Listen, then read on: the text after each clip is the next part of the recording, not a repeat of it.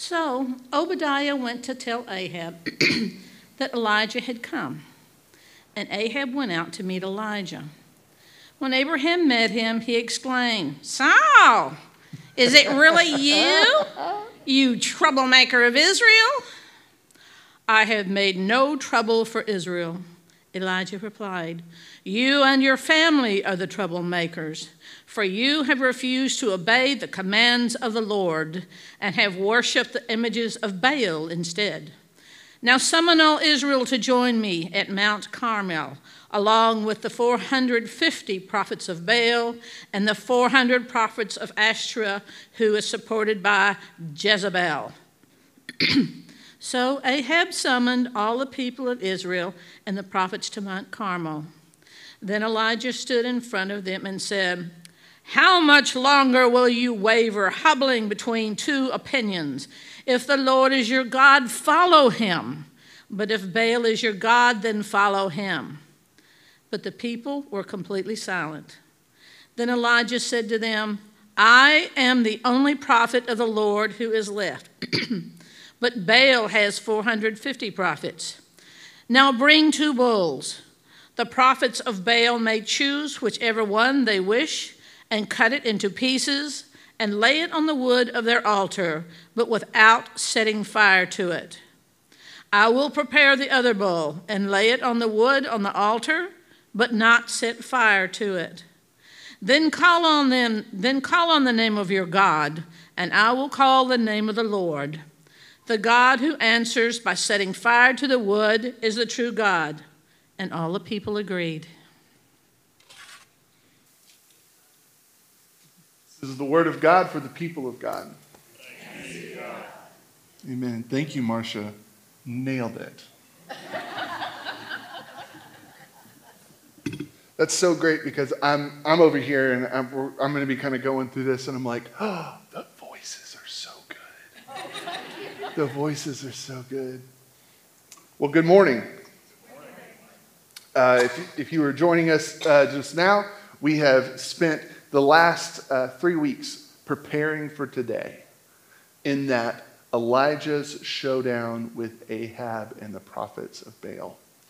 So we've seen in the last weeks this evidence of God. And really when we go into any story anywhere in Scripture, we're looking for a couple of things. But one of the primary things we're looking for is, what does this show me or teach me about who God is? How he works, how he moves. And we've gone into these details of Elijah's own story and seen, there's more in that than just go camp out by a creek or just go stay with a widow for a little bit. That God is, there's a process he's been doing not only in the nation of Israel, but in Elijah. And so as we read through this showdown that is taking place, that is building up, I'm going to try to condense it as much as possible, but we are once again going to step into this thing because this is a story. There's multiple parts of Scripture that don't feel like a story. If you've ever hung out in Leviticus for very long, there's not a lot of narrative, right? A lot of begats and things like that. But this is a story. And we love stories. I don't even need to ask you if you love stories. I know you love stories. Whether it's movies or music or books or plays, we love stories. Why? Because we identify with characters in the story. And we've been doing the exact same thing here. We've been identifying with Elijah. We identify with the nation of Israel. We identify with things with the widow, or we identify with these characters. And as we see them walk through a process, we see God's heart move and shape and show up faithfully. So we're going to continue to do that today. But here's the risky part when you get to this part of the story. We all want to be Elijah. There's a part of all of us that would love to tell somebody who's clearly doing wrong just how wrong they are. So my challenge for us this morning, don't just go into what is happening in the kind of the graphic explosion would take some CGI multi-effects to reproduce if we were going to watch a movie of this, right? That kind of draws you in. But we're going to break down a little bit more of that. So, if you would, let's go into 1 Kings 18, starting in chapter 17. And we start right off the top. And now I have to use a voice because Marcia did. And I'm so excited about it. When Ahab saw him, he exclaimed, "So it is really you troublemaker of Israel." I feel like Ahab has a real gravelly voice. And Elijah responds, "I have made no trouble for Israel. You and your family are the troublemakers. For you have refused to obey the commands of the Lord and have worshipped the image of Baal." And then he moves on.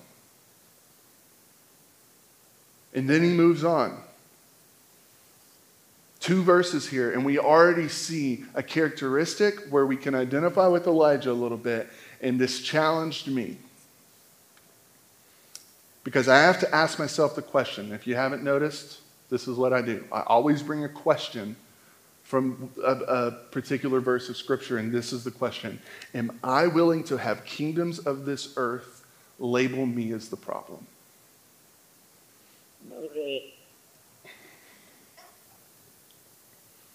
Or can I hold to truth and righteousness in a world that disregards truth? Harder and harder. I'm 39. Most everyone in this room, y'all have been doing this longer than I have. Y'all are pros. And at 39, but I'm telling you, at 20 I felt this. And at 25, every season of life, this is the question. Am I okay with people saying that I'm the problem or that God is the problem? And it becomes more and more difficult to do that and to do it with love. And we see the result of that in our world today. And have I built my life, because here's the other piece. Have I built my life so that I don't have to interact with people who view me as the problem? Because that's not biblical either.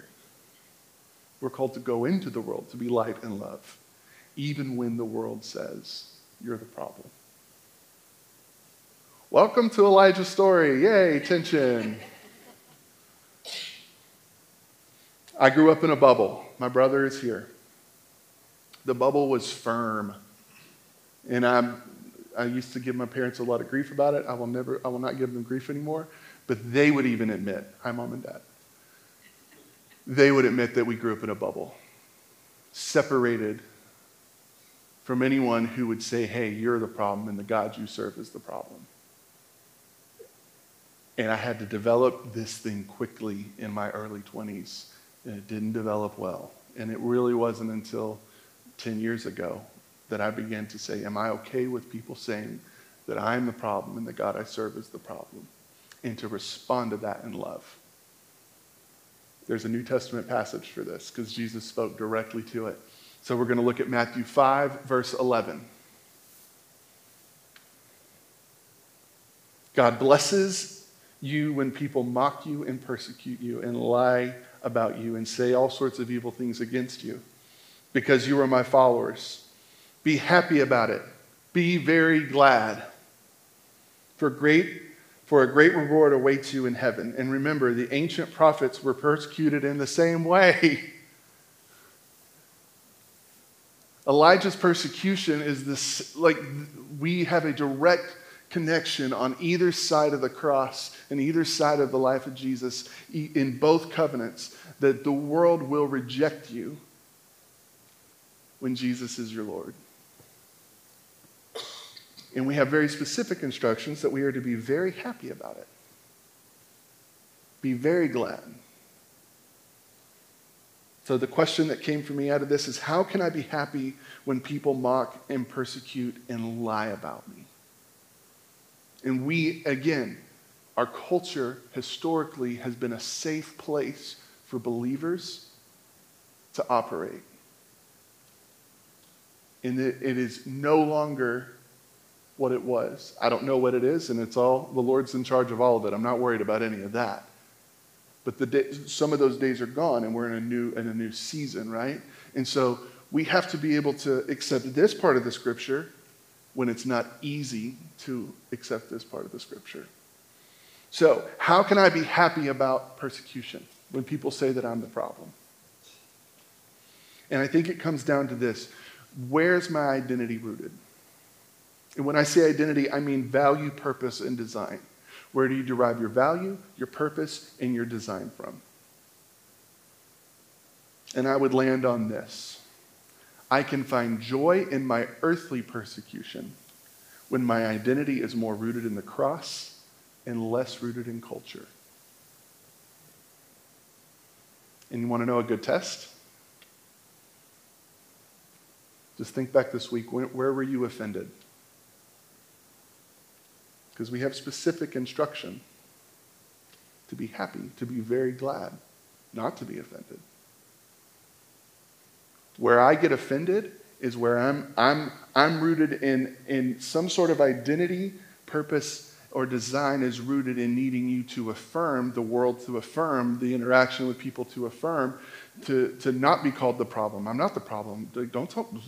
So where I'm offended is the exact place that I need to be more firmly rooted in the cross. That's a hard one. Because when I'm offended, the last thing I want to admit is that I have something that I need to look at.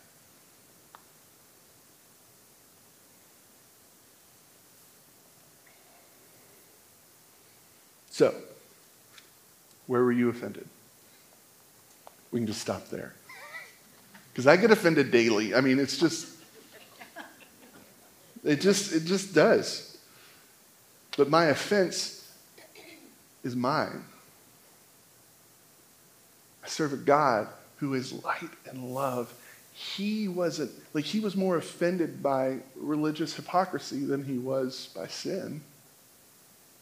And yet I'm more offended by sin than much anything else. Y'all with me? Yes. All right, here we go. Second little thought that popped out of this. And we haven't even gotten to the showdown yet, right? So 1 Kings 18, starting in verse 19. Now summon all Israel to join me on Mount Carmel, along with the 450 prophets of Baal and 400 prophets of Ashtoreth, and who are supported by Jezebel. So Ahab summoned all the people of Israel and prophets to Mount Carmel. Then Elijah stood in front of them and said, "How much longer will you waver, hobbling between two opinions? If the Lord is God, follow him. But if Baal is God, then follow him." But the people were what? Completely silent. I'm going to paint the picture. We waited all these years, 3-year drought. All this has taken place in Elijah. The sin is rampant in the nation of Israel.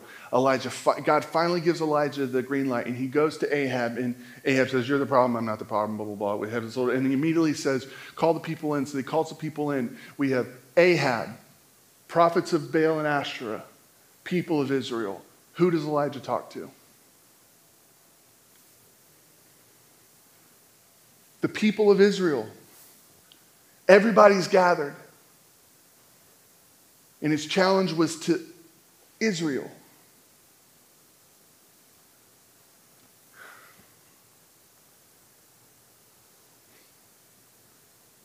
And I'm sorry, that doesn't line up with the way I operate. Was Ahab king? Yes. Was Ahab guilty of leading the nation of Israel into sin? Yes. But did God send Elijah to teach Ahab a lesson? No. Can't miss it. If you read these verses and start thinking of ourselves as modern-day Elijahs, then we have to follow the pattern that he followed. Go through the trial and the process that he went through, and then when he finally gets the chance, and finally, he disregards the authority, he disregards the opposition, the opposite of him, which are the prophets of Baal, and he goes directly to people and he says, today's the day. Because all this is showing us something about God. It wasn't about Ahab. It wasn't about the prophets of Baal. It was about the people, the nation of Israel. God wanted to be restored back to his people. And yet, if I'm honest, I'm wanting to go after the Ahabs and the prophets of Baal.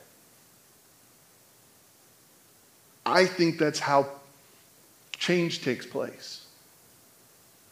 I'm not saying they're not important. I'm not saying God wasn't doing, we'll see that in a little bit.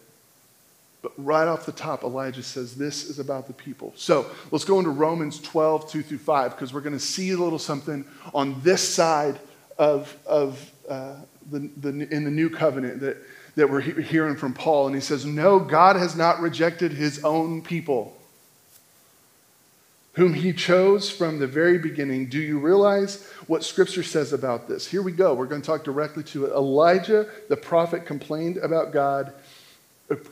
God about the people of Israel and said, Lord, they have killed your prophets, have torn down your altars. I'm the only one left, and now they are trying to kill me too.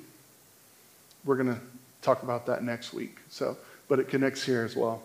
And do you remember God's reply? He said, no, I have 7,000 others who have never bowed down to Baal. It is the same today. It is the same today. It is the same today. Elijah says, everybody's given up on you. And God says, no. So you go and you tell the people, today is the day. No longer two opinions. For a few of the people of Israel have remained faithful because of God's grace and undeserved kindness in choosing them. Humans tend to focus on whoever is in a position of authority to enact change, but God is 100% focused on redeeming people. I'm raising my hand first, you guys. I get on social media, I listen to podcasts, and I hear people in positions of authority. I turn on the news, I hear people in positions of authority saying things that I'm like, no, and I want to go speak truth. I want to go Elijah, I want to let's do it. And yet, the other 99.99999% of my life, I walk around and there's people. And God's saying, where's the passion to go and get that one? Where's the passion, the same passion that you have to go and set this right? Well, I want to set them right. I want to show them my love. I want to show them my truth. I want to show them that this thing is real, that I am God. There is one. No more room for two opinions. And I'm over here going, yeah, but the governor or the school board. Again, not saying that those aren't important. We have plenty of verses about how God is interested in leaders and how we are supposed to respond to our leaders. I'm saying we have a very clear picture of who God's more focused on, and it's people. And I'm just going to say this, and I think I do this every week, and I need to stop apologizing. We're entering an election year, so hear me very clearly. This is what I'm saying. God is more concerned about people than he is about who's going to be elected in the next cycle. He's more concerned about people than he is about the president.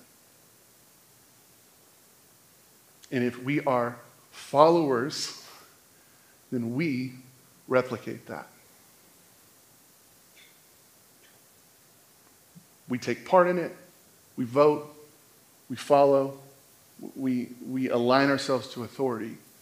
But in my day in, day out, my focus is people.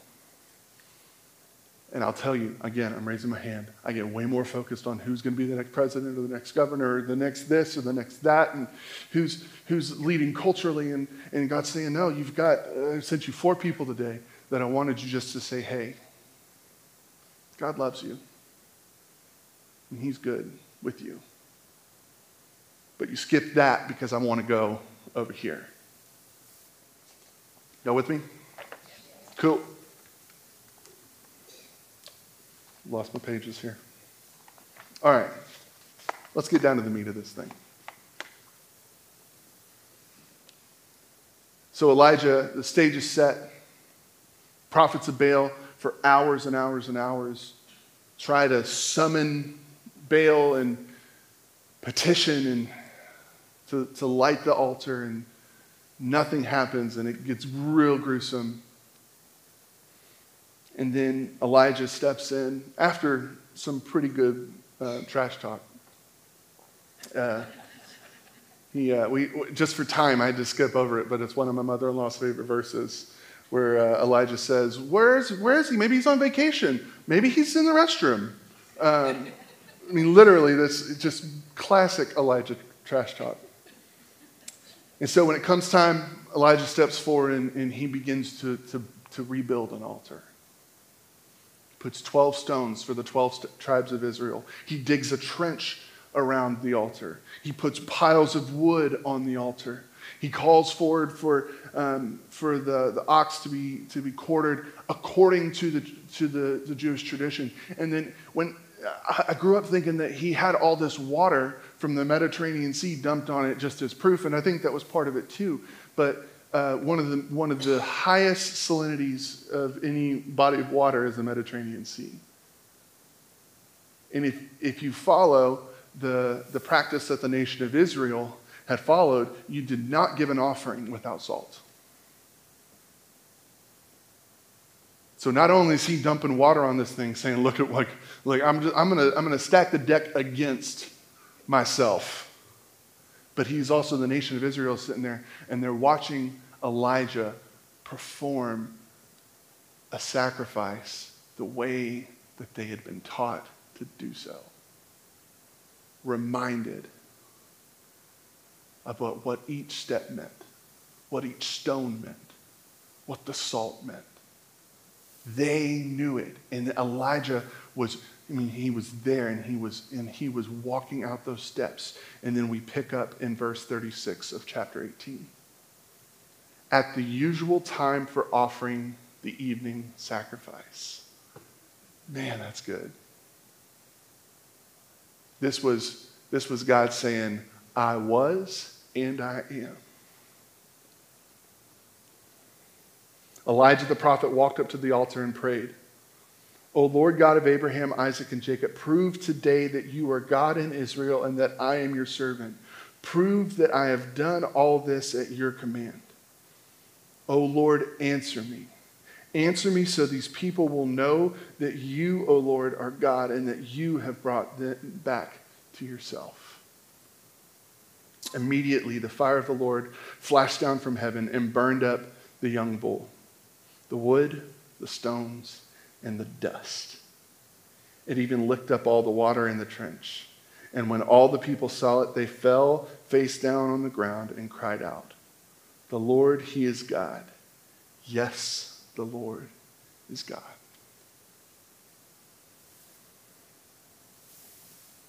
This miracle wasn't given to end Ahab's reign as king, because, spoiler alert, it didn't. This miracle wasn't given to establish Elijah's prophetic ministry, because that had already been established. This miracle wasn't given to one-up the prophets of Baal, even though it did. This miracle,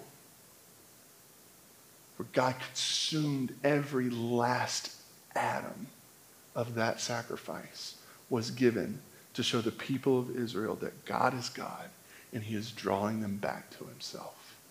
Verse 37, O Lord, answer me. Answer me so these people will know that you, O Lord, are God and that you have brought them back to yourself. If I want to be Elijah, that is the cry of my heart. I can't identify with the guy standing up and swooping in unless I identify with this piece as well. Because Elijah was crystal clear. God's about to do something and prove Himself. And it ain't about the prophets of Baal, and it ain't about Ahab. It's about His people.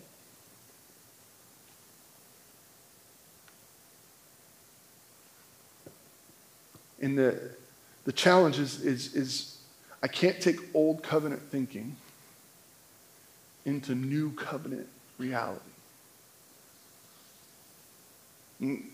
Well, I'll explain it this way, and we'll go to Matthew 5, chapter 12, verse 38. One day, some teachers of religious law and Pharisees came to Jesus and said, "Teacher, we want you to show us a miraculous sign to prove your authority." But Jesus replied, "Only an evil, adulterous generation would demand a miraculous sign. But the only sign I will give them is the sign of the prophet Jonah. For as Jonah was in the belly of the great fish for 3 days and 3 nights, so the Son of Man will be in the heart of the earth for 3 days and 3 nights." Does God still do miracles? Yes. Does he still move and show himself more glorious and mighty and without comparison? Yes. But if I'm honest, I have to say that I often demand some kind of sign of Jesus' authority instead of looking at this truth that he said, here's the sign I will give you. I'm predicting my own death. And I'm saying in 3 days I'm going to come back, conquering death, hell, and the grave. We have the final sacrifice. We have the final word. It has already been given. Again, I've said it a couple times. What a joy and an honor and privilege it is to live on this side of the cross in the tomb. He moved differently in an old covenant because of what was required to draw his people. And yet we see through time and history, what did it culminate in? It culminated in his son, Jesus. So for me to come to the Lord and say, maybe something like this: I want to see growth in miracles as proof of God's authority in our church. Or we want to see our approved leaders elected as proof of God's authority in our government. Or we want to see good people prosper and evil people brought to justice as proof of God's authority in the earth. That's basic. And yet God's saying, I'm giving you the sign. Here it is. My son will come, be the final sacrifice. He will be buried. In 3 days he will rise from the dead, conquering death, hell, and the grave. You have been given the sign. As a matter of fact, that last one, just from what I could dig around, that this unexplained presence of suffering is one of the most popular reasons why people don't believe in God. Because good people suffer and bad people prosper. That just can't make sense. And yet what we know by faith and through study of Scripture and fellowship together is that we lean on Jesus, even in the face of a world that doesn't make sense.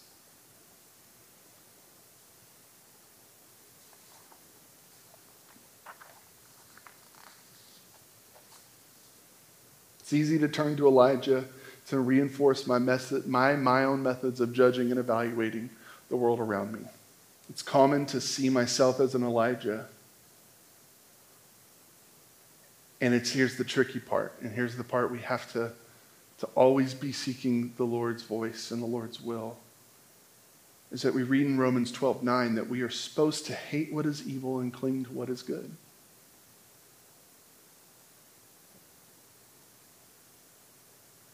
Yet when my focus gets off of seeing people restored into covenant relationship with God, I can take the very good things of wanting to know the Lord more and see his name proclaimed and get very off base. Jesus was the final sacrifice. I'm not a cessationist, so I believe that there are miracles today. I believe that God is still alive and active at work through his church, that the Holy Spirit is moving, speaking, that there are still visions and dreams and things that only God can do. Yet, the final sign was given, and Jesus told us that. It's a hard one, yet that's what we're called to walk into. Often we want God to fix the fallen world around us, and he wants to be reunited with his kids. More than an us, because we can speak generically as the church. He wants to be reunited with you, with individually. He saw you. He knows your name. He knows the hairs on your head. And if that's true for you, then how true is it for the men and women walking the streets of Arlington, Texas? In desperate search for an answer to a question they don't even know exists. And we have the answer and the final sign, and we have the final statement, which is the life, death, and resurrection of Jesus, the Son of God. And I cut that short when I try to go act like an Elijah, stirring up and getting in people's faces and telling people what they ought to be doing and where they're screwing it up and how that leader is just completely out of his or her mind. And if they were gone, then we would be okay. The enemy wins when we think that way. That's my cell phone. I'm sorry, Matt. I had it in my pocket right next to my belt pack. I apologize, brother. It's a rookie move. I've been in audio long enough. I know you don't do that. But hear me say that again. The enemy wins when he can convince us that we are following God's will and serving the Lord by yelling and screaming at people in authority, in earthly authority, and forgetting the fact that God's heart is to be reunited with his kids. Is it a tough balance to walk? Yes, it is. Because I'm an American citizen and I care about the culture of our country and I care about the world that my kids are going to grow up in and I care about school. I mean, like those things are valuable. And those things are things that we're called to speak wisdom and life and love into. But when that becomes my primary focus and I lose the fact that this is about God loving people, that I can step out on a limb and get way out on my own and then wonder, where did God go? Why do I feel disconnected from the fellowship of believers? Why do I feel disconnected from the voice of the Lord? The enemy wins when we start thinking this one way and when we only look at one piece of the story of Elijah. We're going to go next week and we're going to close out the story of this chapter of Elijah's life. And we're going to see what that continued to look like, because what happens after you call down fire from heaven. That's a tough one. And we're going to see how Elijah works through that and processes through it. But even, I'm telling you, well, I know because I've been reading. But we're going to land in the same place. The good news is the good news of Jesus. Not the good news of getting our way. Let's pray. Father, we come today as your church and we submit all of this to you. We submit to your authority. We submit to your power. We say that we stand firmly on the life, death, and resurrection of Jesus. And we will walk on that foundation from here to eternity, whatever you call us to do, Lord. Forgive us for where we have been distracted from the mission and we have ignored your people and turned to our own understanding. We step forward in humility to say we don't have the right answer, but we step forward in confidence to say you are fully capable and you do. So speak to us, Lord.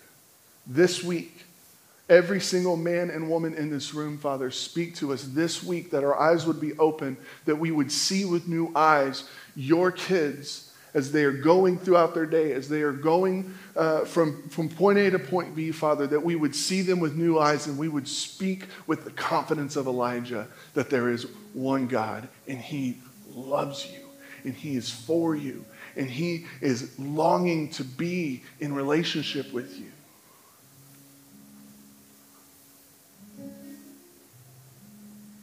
We lay this down at your feet, Lord. We pray these things in your name. Amen.